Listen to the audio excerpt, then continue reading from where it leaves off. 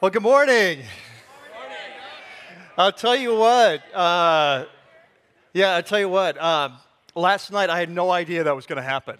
I actually finished my program in December. It's been 7 years. It's a 7-year program, and I finished my program in December. And but they had kind of been slow to get the final word to me that I was, all official and everything. And so this week I'd got an email from the school saying, "Hey, it's all official now. Your transcripts will show this. If anyone asks, start using the title or whatever." And so I just sent it to the senior pastors and said, "Hey, good news, got the final word." And this is what happened as a result of that. So anyway.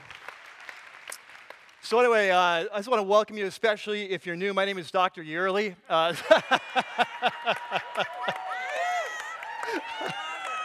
Are you kidding me? My name is Mike. That'll work fine.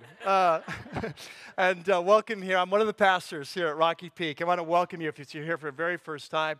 And we're going to be going into our time of teaching right now. And so, hey, and I want to give you just a heads up on one thing about next week. The last couple years we've been trying to even out our weekend services at Easter. And so last year, I asked you, hey, would you be willing just to open up your seat to someone who doesn't know Christ or maybe just coming to church? I said, would you be willing to go to the Saturday night service? And we asked the 9 o'clock that, we asked the 11, and you all were so amazing, you all came. And we packed out. We had too many people Saturday night. And then we had not enough people here Sunday morning for the new people to mingle. So they were dead. They're like, it's Easter, I'm so excited. I don't know Jesus yet, so I'm not sure what you're so excited about. And so this year we're trying something new. And so next week when you come, what we're going to try to do is we're going to try to move 200 people from each of our 9 o'clock and our 11 o'clock service. And what we're going to do is if you be willing to serve in that way, that when you go out next week, and we'll actually have ushers at the door with 200 tickets from this service, and the first 200 people are willing to serve, we'll grab those. And then if you get there and it's not taken, and no more tickets, you're good. You're good. Just come to 11. You're good. But if you're there, and so you could be thinking about that this week. All right? Well, I'm ready to go. You all ready to go? Yeah. Okay, let's jump in.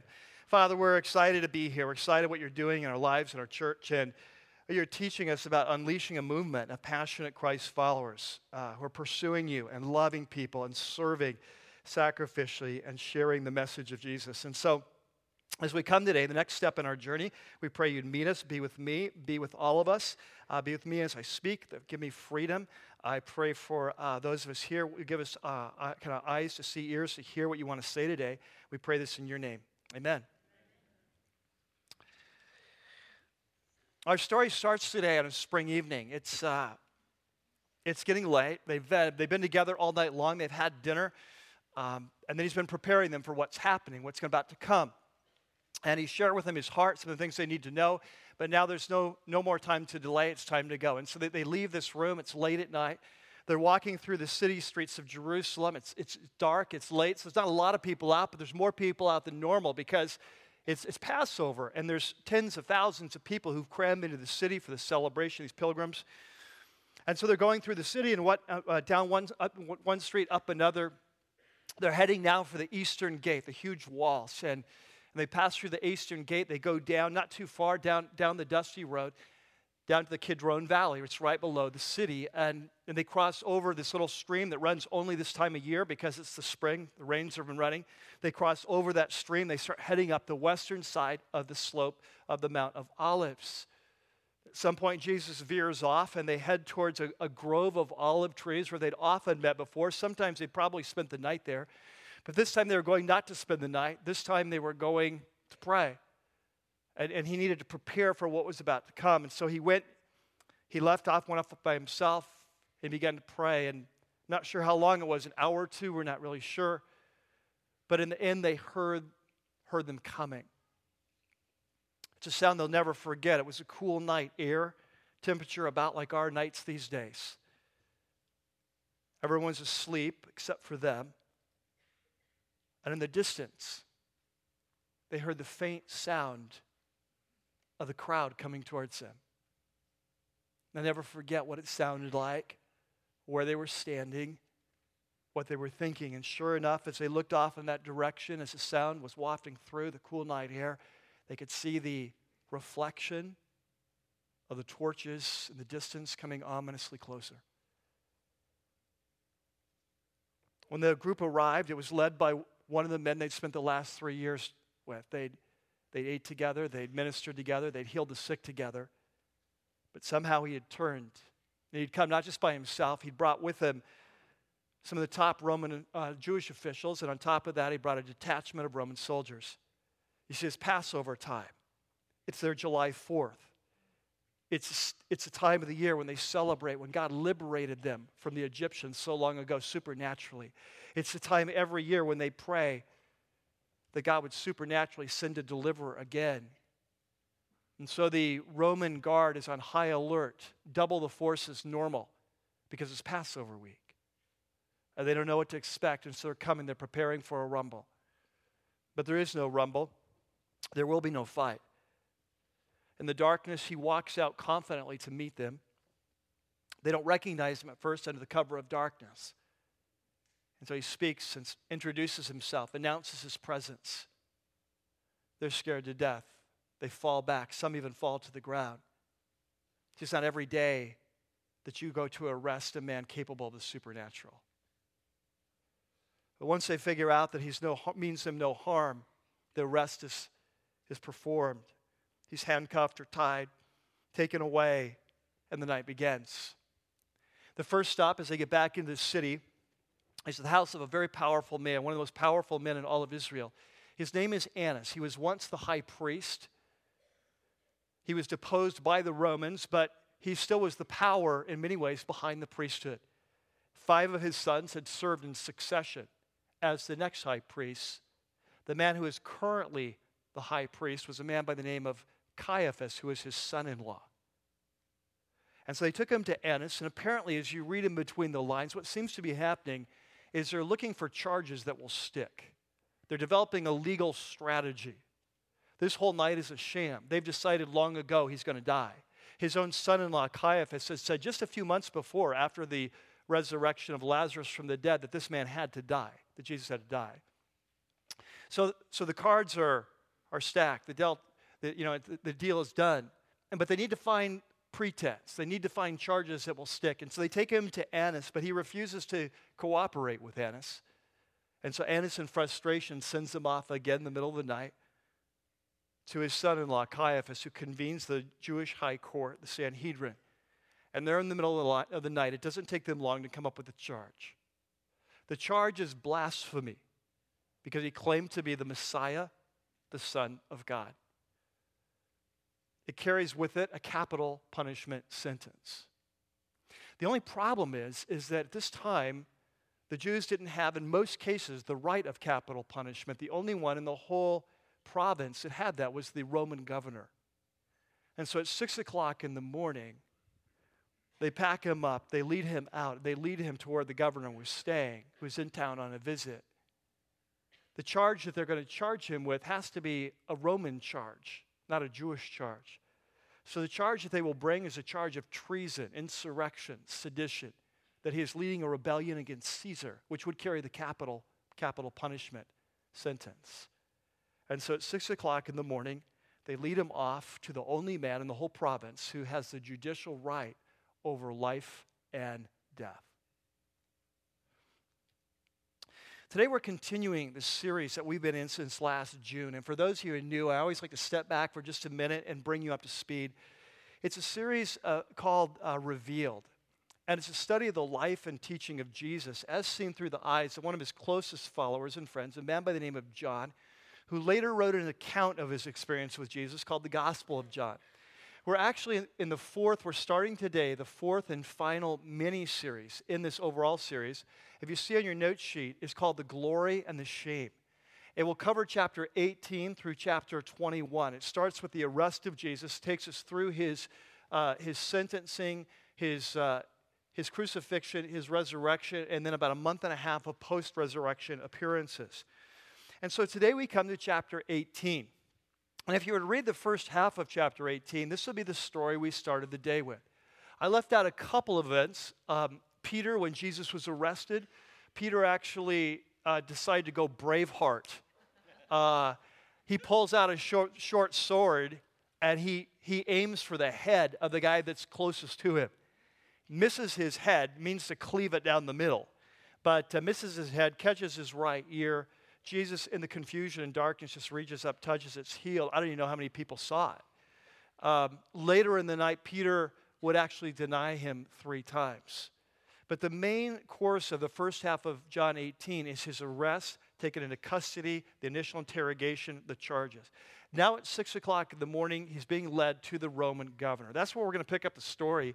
It's in chapter 18 and verse, I think it's 48. Let's see. No, how about 28?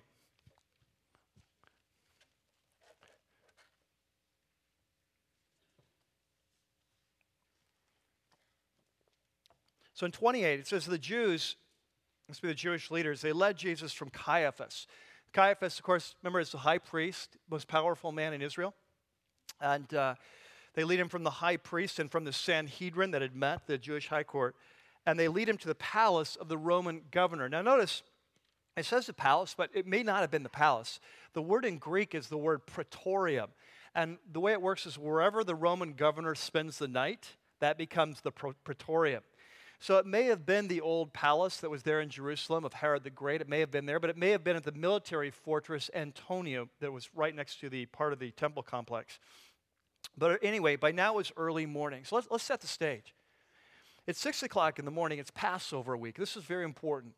Passover week, as I mentioned, is their 4th of July. It's a time when tens of thousands, some historians say hundreds of thousands, would cram into Jerusalem. Very patriotic time. It's a lot of flag waving type of thing. These times would make the Romans incredibly nervous because this is the time, if there's going to be a revolt, if there's going to be a riot, this is the time it's going to happen. So during times of like Passover, they would double their forces, their Roman forces in Jerusalem. And the Roman governor, who normally doesn't live in Jerusalem, he lives in Caesarea, about 50, 60, 70 miles away on the seacoast. He comes into town for that week just to be there to make sure nothing goes wrong. He doesn't want a riot on his resume. And so he's there at 6 o'clock in the morning. Now, the Roman governors would typically start their day at sunup. They would actually start hearing cases. They'd hear them just throughout the morning, then take the afternoon off. And so he's there, he's open for business. They come and they bring a man, Passover week, riot guard on, very difficult, very kind of high alert time. They bring this man in, and the claim is treason. The claim is that he's leading an insurrection. So this would get Pilate's attention. And so they come, here's the charge. And so it says, but to avoid ceremonial uncleanness, the Jews did not enter the palace. Now, it's Passover week. Passover followed by a week of the Feast of Unleavened Bread, High Holy Days. If a Jew goes in the house of a Gentile, he becomes unclean, unable to participate. I'm sure this ticks the Roman governor off when his subjects come and say, sorry, we can't come in, you're dirty. But anyway, he understands. He's dealt with these people. He's been in Pilate at this point. He's been in power about 4 years. He's been put in position by Tiberius Caesar. He's a rough ruler. He's a tough ruler, but he's learned how to kind of put up with some of their religious idiosyncrasies. And so he goes along with this. And so what you're going to see in this passage is the whole passage, Pilate's going to go out and talk to them. Then he's going back in the house, talk to Jesus. Then he's going to be going back and forth. And so anyway, in verse 29, so Pilate comes out to meet them, and he asks them, what are the charges you're bringing against this man? They're bringing him for a trial. And he says, what are the charges? And they said, well, if he were not a criminal, we would not have handed him over, kind of sidestepping his question. And Pilate says, well, take him yourselves and judge him by your own law. You have your own courts in Israel. You can take care of this. And they said, yeah, but we have no right to execute anyone. So what they're telling him, this is a capital crime he's being accused of. And so John puts an editorial sidebar in here. He says, this happened so that the words Jesus had spoken, indicating the kind of death he was going to die, would be fulfilled. Now remember, throughout the Gospel of John, Jesus has often said he's going to be killed. But remember how he puts it. He says, I will be, do you remember what he says? Good class. I realize it's all your first time, so don't feel bad. No, just kidding. Remember, he said he would be lifted up. You remember several times the Son of Man will be lifted up. And so what John is saying is that the Jews, even when they were allowed to execute, they didn't lift up, they stoned people. So the only people who lift up to execute are Romans, and only in the rarest of cases are you crucified. You have to be a foreigner. It's got to be a high crime treason, like a crime like treason. So Jesus has been predicting all along, interestingly, that it's not the Jews who will actually perform the killing. It is the Romans. And that's what John wants us to catch. And so, in verse 33, so Pilate then went back into the palace, and he summons Jesus, and he says, "Are you the king of the Jews?" I mean, this is the claim. They're claiming treason. Is that true? He begins to interrogate the prisoner. And so Jesus says, "Is that your idea, or did others talk to you about me? Like, where'd you come up with this idea?" And Pilate says, "Listen, am I a Jew? Like, I don't even live here in this crazy town. It was your own people and your own chief priests who handed me over to you. Like, what is it you've done?" So they've made this claim that he's a king leading insurrection. They obviously don't have much evidence. So he comes in now to interrogate the prisoner. He's like, "This doesn't even make sense. Are you a king? Like your own people." Imagine in Nazi Germany. Nazi Germany takes over one of the countries around them, occupies them, and now the leaders of that country turn in one of their own countrymen. Like, that doesn't make sense.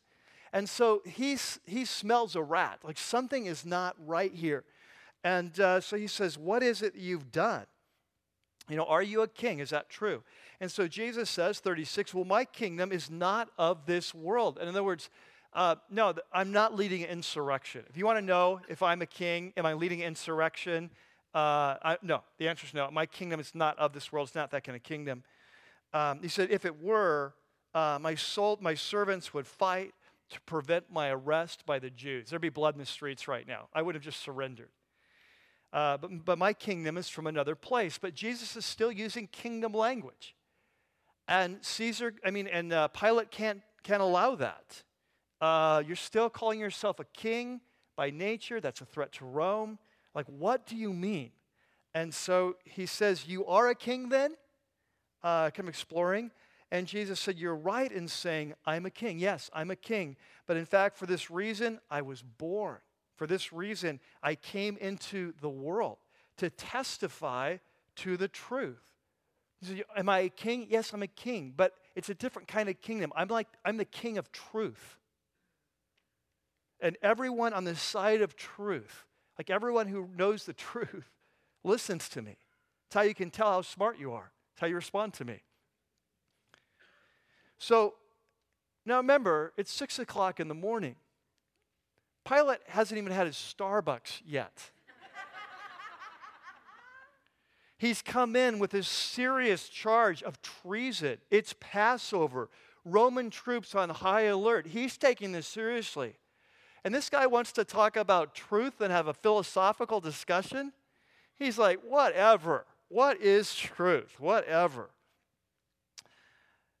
And so with this, he goes out to the Jews again, and he says, "Look, I find no basis for a charge against him. You've brought him here. You've charged him with leading insurrection. There is no evidence for that.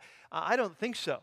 But Pilate's kind of between a rock and a hard place, because remember, he doesn't want a riot. And so you've got these Jewish leaders saying, "Hey, he's a bad guy, and he's against Caesar." And so now he doesn't think he is, and he's trying to figure out, how do you maneuver this situation? Keep the peace. So he's kind of picked up by this point. And you can pick this up from the other Gospels too. He's picked up by this point the reason that they've turned him in. He's not leading a rebellion. There's a personal jealousy going on. They've got it out for him. They've kind of figured that out. He's figured it out. And so there's this custom they have. Every year at Passover, the Roman governor would kind of free one political prisoner as sort of a concession, a blessing, kind of help keep the peace during this time. And so he comes up with this idea. I know what.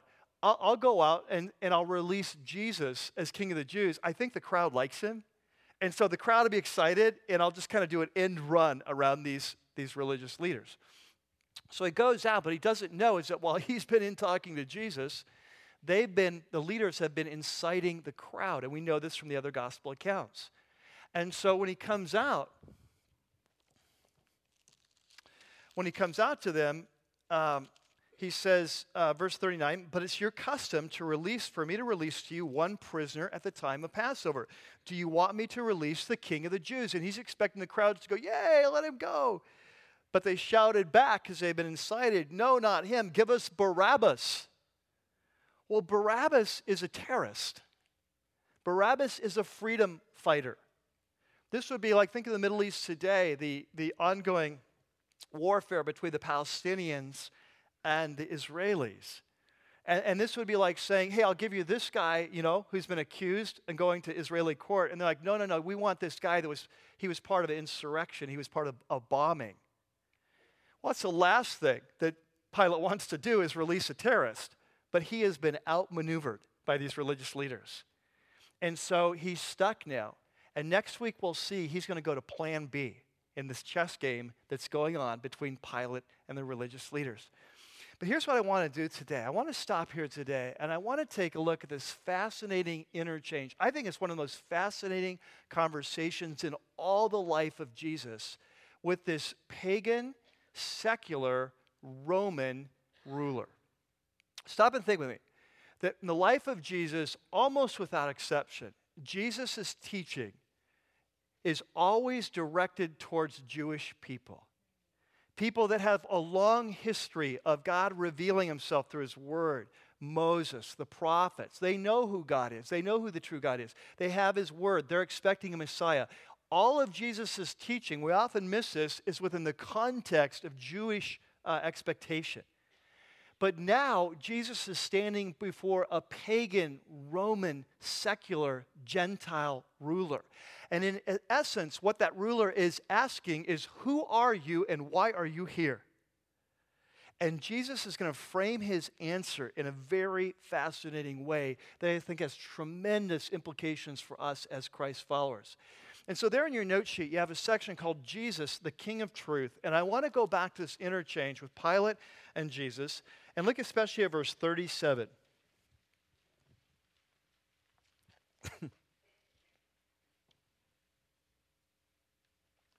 So here we go. Verse 37, he says, you are a king then, said Pilate. And Jesus said, you are right in saying, I am a king. I am a king. In fact, for this reason I was born. And for this reason I came into the world. Now catch this. Roman leader, not looking for Messiah, not looking for anything. So how he's going to communicate to him why he's come in terms that he can understand. And so for this Roman leader, he says, you want to know why I've come to planet Earth? You want to know why I was born, what my destiny is? And it's fascinating because if we didn't have this verse, and you said, what do you think he's going to say? I don't have a clue. If you just kind of gave this, here's a suppositional, proposed situation, what do you think he would say? Honest, I would not know. I'm not sure I would have guessed this at all. But look what he says. He says, I've come to testify, catch that, legal language. I've come to take the witness stand for the human race. I'm the God who was, I'm the Word who is with God and was God. I've come into the human race to take the witness stand, legal language, and to testify to what? The truth. What does Jesus say? Why have I come to planet Earth? There in your note sheet, there's a blank. Here's his message. Jesus came very simply to tell us the truth. When Jesus is standing before this pagan Roman ruler, he says, here's why I've come. I've come here to tell you the truth. Now, the question is, well, truth about what? Well, the truth we've been seeing all through John. The truth about who God is. The truth about who we are. The truth about our relationship with God and how it works. The truth about life and how life is meant to be lived. Jesus sums it all up. He says, this is why I came to planet Earth. I came to tell you the truth. Now, very interesting, because if you stop and think about it, this is what we've seen Jesus say over and over throughout the Gospel of John. Like, let's rewind for just a minute. Let's go back to chapter 1. Remember how chapter 1 started? Chapter 1, the Apostle John is starting with his opening statement of his court case to make his case that Jesus is the Word made flesh. And if we summarize, remember what we learned, it says that, here's the message, that there's a time and a place when the God who created all time and space entered into his creation, became a part of the human race to reveal to us who God is so that we might live. That's the message, right? Now, look at 1:14. In the midst of that opening statement, here's what he says. It's there on your note sheet. These verses are all there.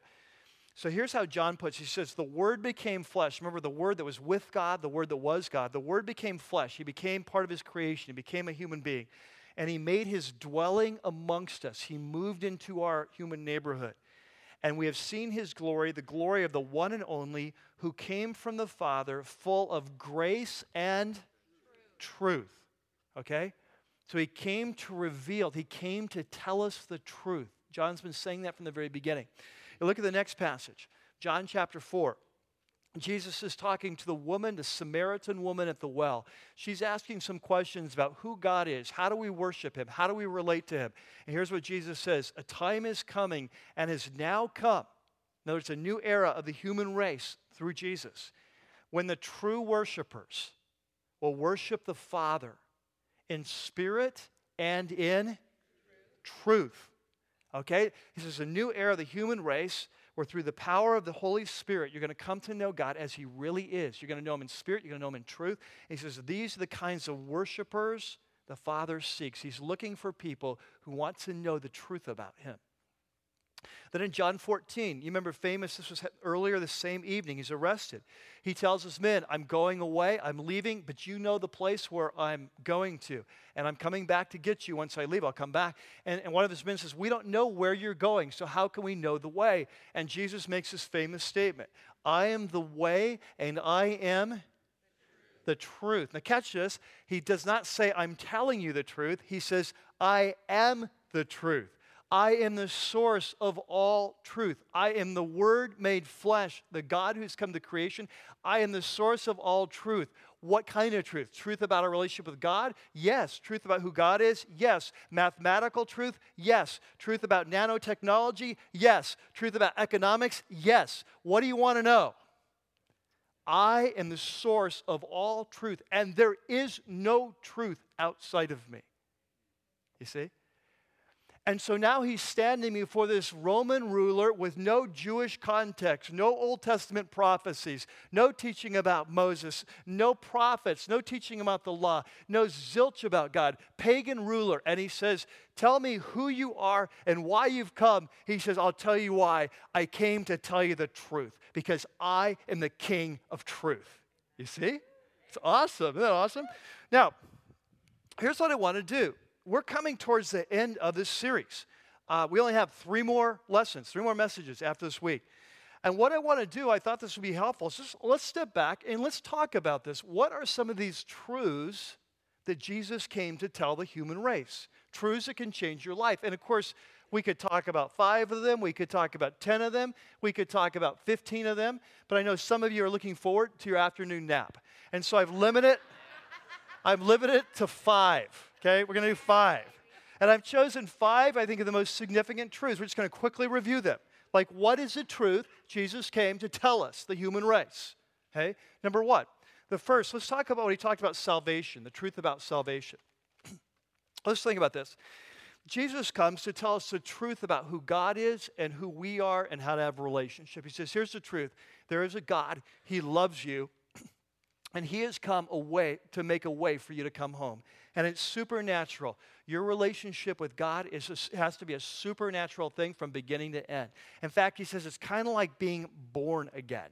It's almost like a brand new start. And he says what has to happen is the Holy Spirit has to come into your life. He's got to change you from the inside out. He's got to open your eyes to spiritual truth. He's going to download the DNA of Jesus into your life, and it's going to be a whole new life. And this is all going to be made possible through my death and resurrection. As Moses raised up the serpent in the wilderness, so I will be lifted up that this new life can come forth. And so he lays this out. And he's having this conversation with a spiritual leader. And basically he's telling him, your relationship with God, I don't care where you've been. I don't care what you've done, good or bad. If you want a relationship with God, it's supernatural. You know, last night we baptized a man, and he gave his story here as we baptized him. He said 6 months ago, I've kind of been far from God my whole life, but 6 months ago someone gave me a Bible, and frankly, before that time, I tried to read the Bible. It's like foreign language, it means nothing. But for whatever reason, I just open it up, I start reading, it all makes sense. It's like someone opened my eyes, and I've come to Christ here from the last 6 months. Well, what's happened? Supernaturally, God's come into his life, opened his eyes, started the journey. You see, it's a supernatural thing. So let's see how Jesus says it. He says, there in your note sheet, John 3, I tell you the what? Okay, I tell you the truth. Do you know that 26 times in the Gospel of John, Jesus says, I tell you the truth.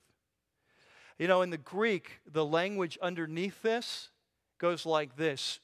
Literally, it says truly, truly. In the Greek, it says amen, amen. Like we say amen at the end of prayers. So when Jesus wanted to say something really important, often he would use this formula. He would say amen, amen. And when Jesus says amen, amen, it's time to sit up, pay attention. He's about to tell us something the human race needs to understand. He's coming to the truth. And so in this case, he says, amen, amen. No one, no exceptions, can see the kingdom of God, be a part of what God's doing, be part of his movement, come into relationship with God. No one can see the kingdom of God unless he's born again. Something has to happen to you. I tell you the truth, no one can enter the kingdom of God unless he's born of water and the Spirit. It's a supernatural thing, all right? So Jesus comes, he says, I come to tell you the truth about God, that you can have a relationship. He loves you. He wants you. I'm going to die to make it possible, but it's supernatural from beginning to end. I don't care what your history is, what you've done, where you've been, how religious you are. Doesn't make any difference. Something has to happen to you, okay? Second truth. Second example is the truth about the next life.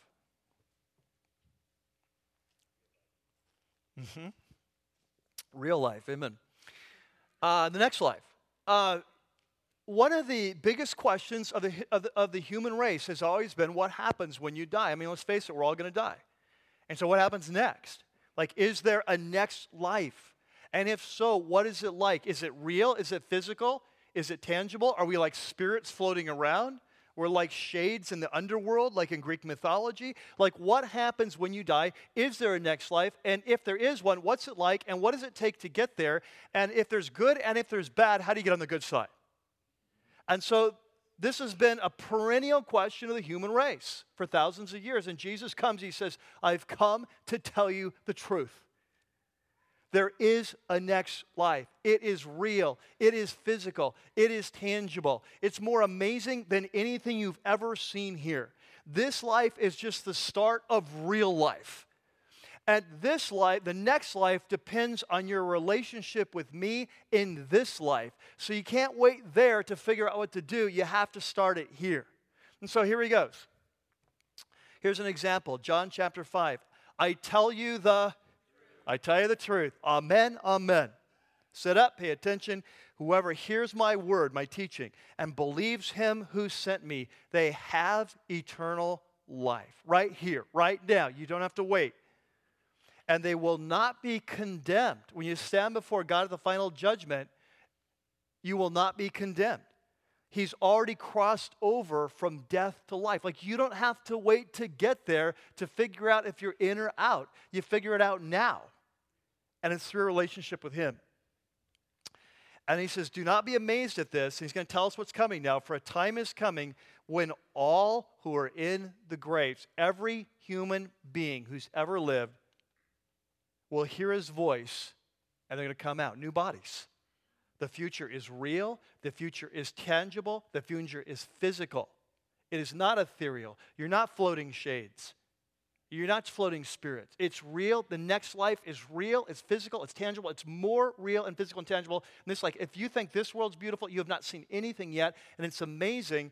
But he says, those who have done good will rise to live, and those who have done evil will rise to be condemned. So he says, so the time you make that decision is now. He says, this life is all about the next life.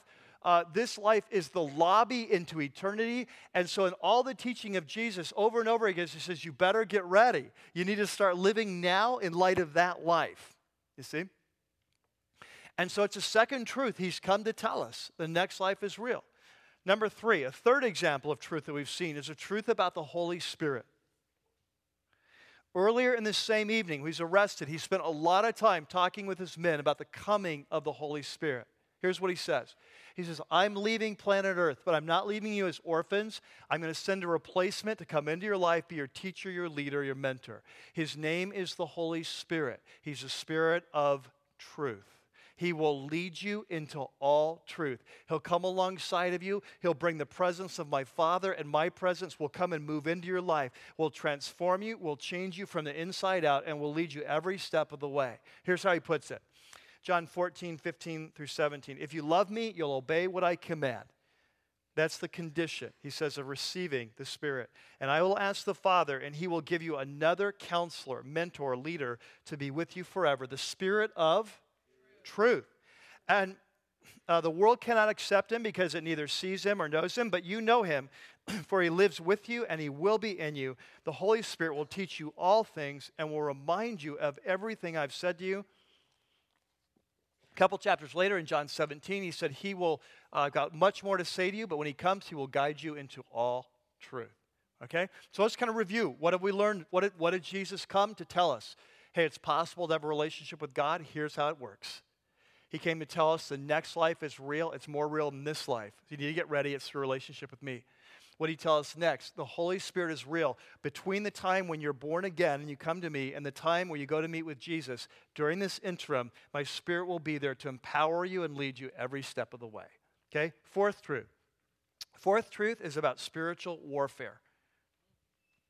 So the fourth truth that Jesus says is that one of the big questions of the human race has always been, is there a dark side?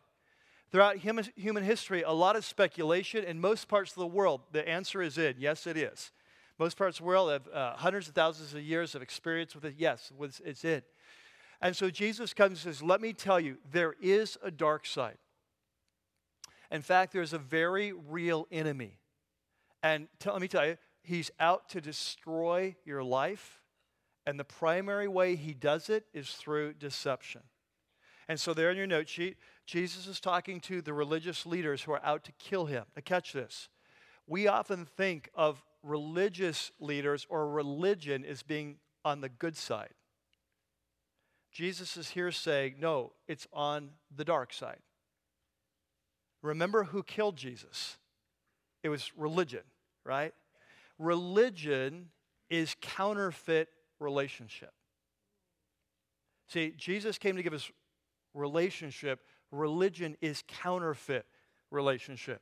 And so he says to these religious leaders, he says, you belong to your father, the devil, and you want to carry out your father's desires. So you want to kill me. He was a murderer from the beginning, going back to the Garden of Eden. You know, first parents, if you eat this, you will die. He's trying to get them to die. Why? Because he just hates them. He's not holding to the truth, for there's no truth in him. And when he lies, he speaks his native language, for he is a liar and the father of lies. And so Jesus says, I am the king of truth. He is the king of lies. So he says, this is how it works. Number one, he hates you with a hatred you cannot even begin to fathom. You take the worst sociopath of human history and the hatred he has and the delight he has in destroying, and guess where he got that? He got that from the source. There is one who hates the human race because we reflect the image of God, and he hates God with everything in his being. And because of that, he is out to destroy anyone who shares that image.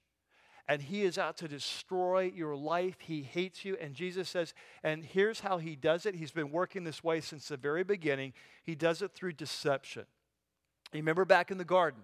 In the garden, Satan comes and he says, hey, I know God said don't do this, but that's not the truth. He's not looking out for you. His rules are trying to restrict you. He's trying to hold you down. He's trying to hold you back. If you want life as it's meant to be lived, you have to strike out on your own. You have to do your own thing. You need to blow him off. That is true freedom. And Jesus says that is a lie. He is trying to destroy you. And if you stop and think about it, that is the core of every temptation in our life. If you do this, you will be happy. And you know what? It's often true in the short run. It's kind of like the trout who takes the bite. The bait tastes great on the first chomp. Then he's a goner, right?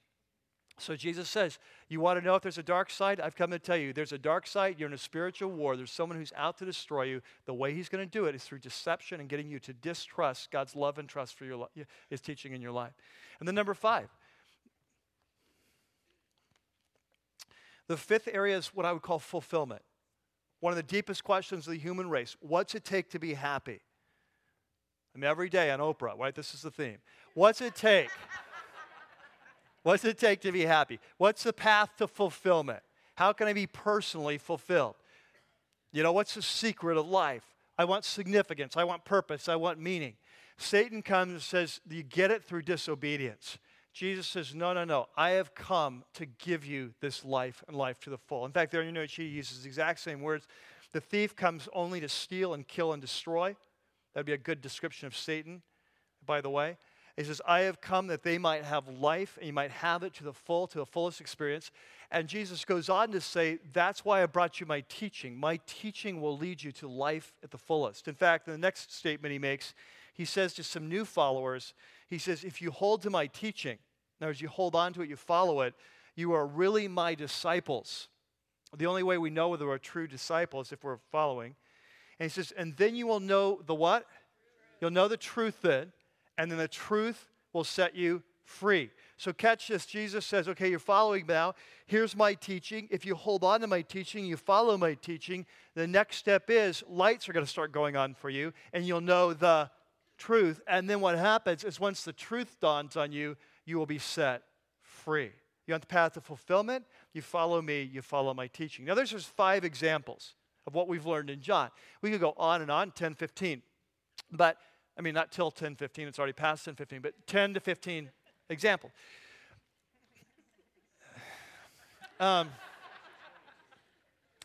Anyway, the point is we could go on and on with it. We could talk about prayer, we could talk about relationships, we could talk about love, we could talk about service, we could talk about so many things. But these are some 5 basic teachings. He came to tell the human race that you believe any one of these, it will change your life forever. Pick one, any one, okay? And so the interesting, here's Jesus. He's standing before this Roman, Gentile, secular, pagan leader, and he says, who are you and why have you come? He says, I've come to tell the human race the truth. That's why I've come. Now, here's a question for you. There in the back of your note sheet, I have one question. And it's a big question, and here's a question for you. And I think you're gonna be quick to jump to answer this question, but don't do that. Just write it down. Here's the question. Who's the king of truth in your life? Yeah, is Jesus the king of truth in your life? Like let's drill down a little bit. How do you decide in your life what's true? How do you decide what to believe about God, about your relationship with God, about your relationships, about how to do relationships, about marriage, about parenting, about your sexuality, about your finances, about your priorities? Like when you're making your decisions of what you believe, who is the king of truth in your life? How do you decide that? Is it your parents? I don't care how old you are, often we still hear the voice of our parents telling us what's true in life, whether it's true or not. Is it a brother or a sister, an older brother or sister? Is it the guys you work with on the job? Is it the recent magazine you subscribe to? Is it the afternoon talk shows and Oprah? Is it what you were taught in the Bible when you were young? Is it the church you were raised in? Is it your college prof?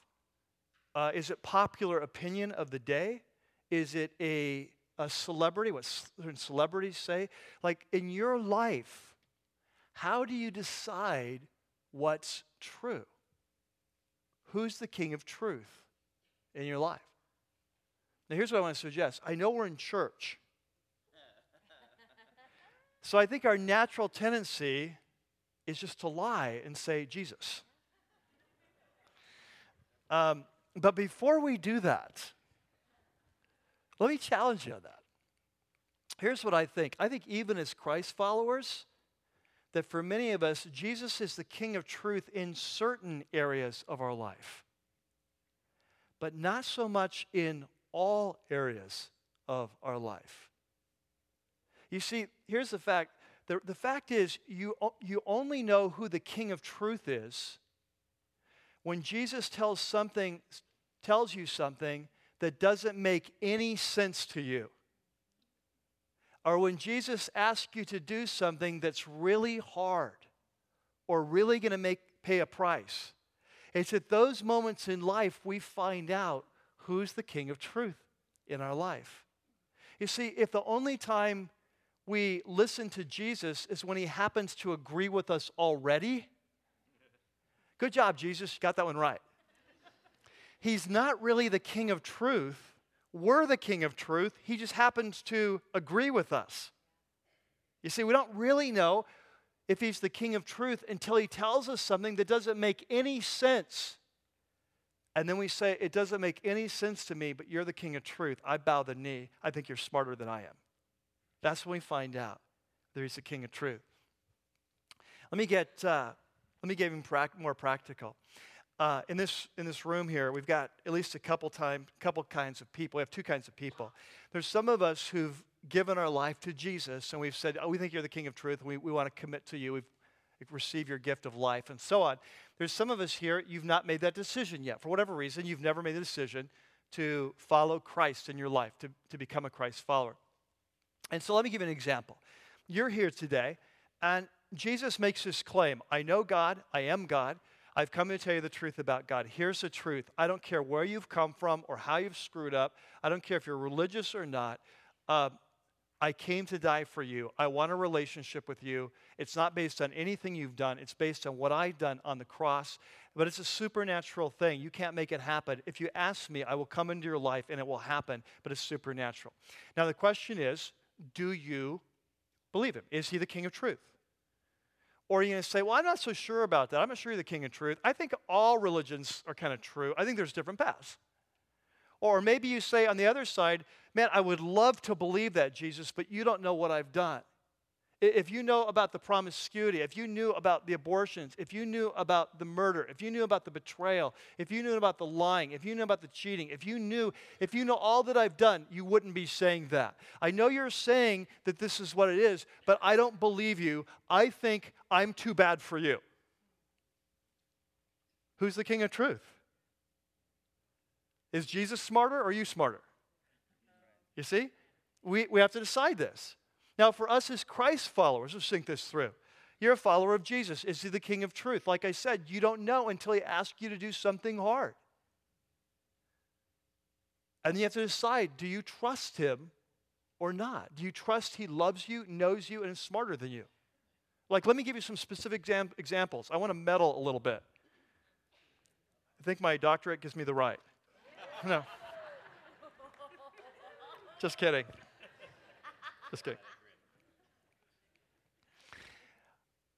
You become a Christ follower. You give your life to Jesus. And he comes and talks to you. He says, hey, I know there's this person that's hurt you really badly. Maybe it's an ex-spouse. Maybe it's an old boyfriend or old girlfriend. Maybe it's a friend who betrayed you. Maybe it's your parents who abused you, whatever. He says, I know they've really hurt you, and I know you hate them, and I know you've said that you will never forgive them. But I want to change you from the inside out. I want to give you the power to let go of the past because you'll never move into your future while you're holding on to the past. I want to teach you how to forgive them. I want to teach you how to love them. But you need to give me the okay. You need to surrender. Oh, who's the King of Truth in your life? I'll give you another example. You come to Jesus and he says, listen, I know you've been really promiscuous in the past. Before you've come to me, you slept around with so many people that sometimes you don't even know. You can't remember their names. And that's okay because that's all past, and I died to pay the price for that, and so we're all good. But you're my follower now, and so your body belongs to me.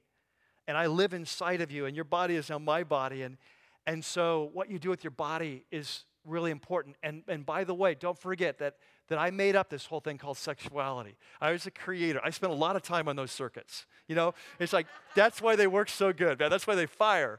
That's why it's powerful. You know, it's only heroin's as good as that. And so this is scientifically proven that I know what I'm doing here. And so, but trust me, this has the power to bond you to someone else. You don't want to be doing that. You're going to be tearing your life apart. If you start bonding to other people and ripping out, it's going to rip off your circuits, emotional circuits, and you're never going to be able to bond to your husband or wife. And so I need you to trust me in this. So from now on, you can sleep, you can have as much sex as you want, but only with your husband or wife. Okay, will you trust me? Oh, who's the king of truth in your life, in your sexuality? Jesus comes and says, oh, hey, listen, you're my follower now. And that means everything that you have belongs to me, including your resources, your financial resources. And so I'm going to lead you in this amazing adventure of financial management. And it's going to be awesome. And I'm going to give you resources. I'm going to trust you to disperse those resources. And I'm going to teach you how to be a steward, a manager under my leadership. And so I want you to give generously. I want you to give to my kingdom. I want you to give to the poor. I will lead you. I will direct you. But all you have is mine. And so here's what I'm telling you. I'm telling you it's better to give than to receive. Trust me. I'll tell you this. Give and it will be given to you. I'll tell you this. Lay up treasures in heaven because you're going to be really glad someday you did. Now, will you trust me with your finances? Ooh. Who's the king of truth? So we're so quick to say, aren't we? Jesus comes and says, listen, I know you've been taught your whole life. You need to look out for number one. If you want to be truly happy in life, it's you put yourself first. I'm going to tell you to put yourself last. I'm going to tell you to put the needs of others above yourself. I'm going to tell you to pick up your towel and wash feet like I did. In fact, I'm going to gift you with supernatural abilities to advance my kingdom and make a difference for me. And I'm going to ask you to use these gifts, make it a priority that you serve as I served. Who's the king of truth? You see? You see, it's not so easy, is it? Who's the king of truth in your life? And here's what I'm saying.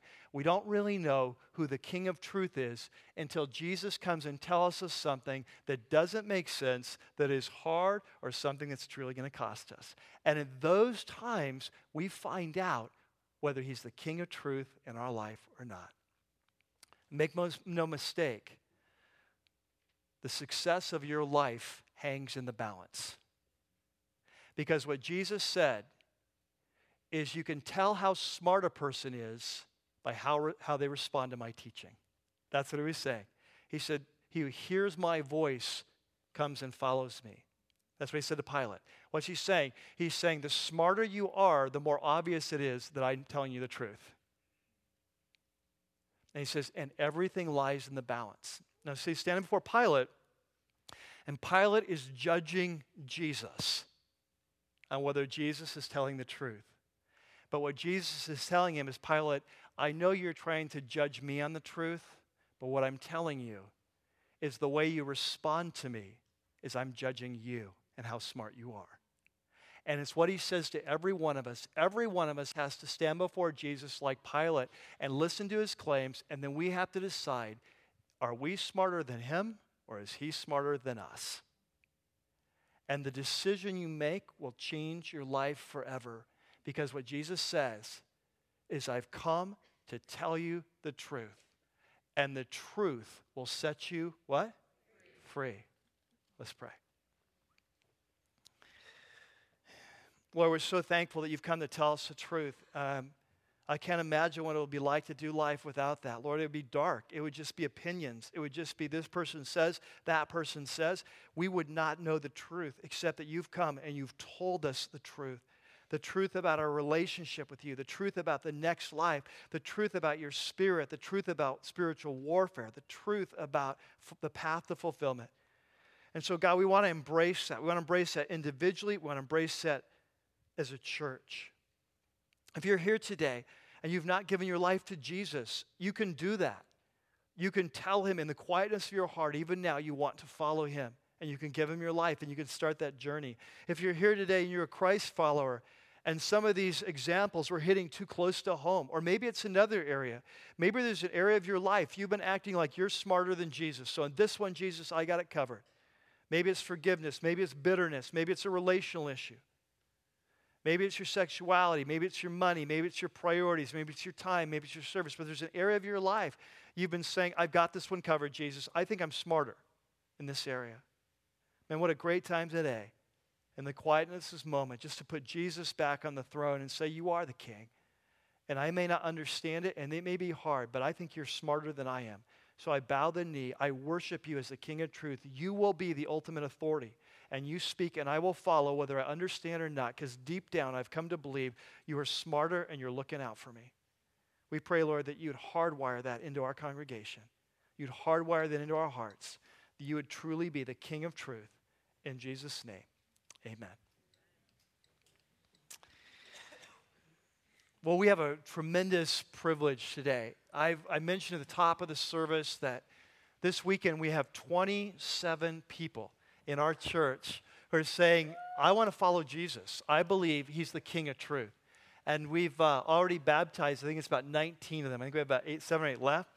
And right now, we're going to go into a time of worship. It's a time of surrender. I want to encourage you, if there's an area of your life where Jesus has not been the King of truth, this is a great song, great time of worship to surrender that. During this song, I'm going to invite those who are affirming Jesus as their Lord today, that they would come forward here and stand over by the baptismal tank, and I'll get ready, and we'll be ready to go in a couple minutes. So let's stand and worship. Make it your prayer to him.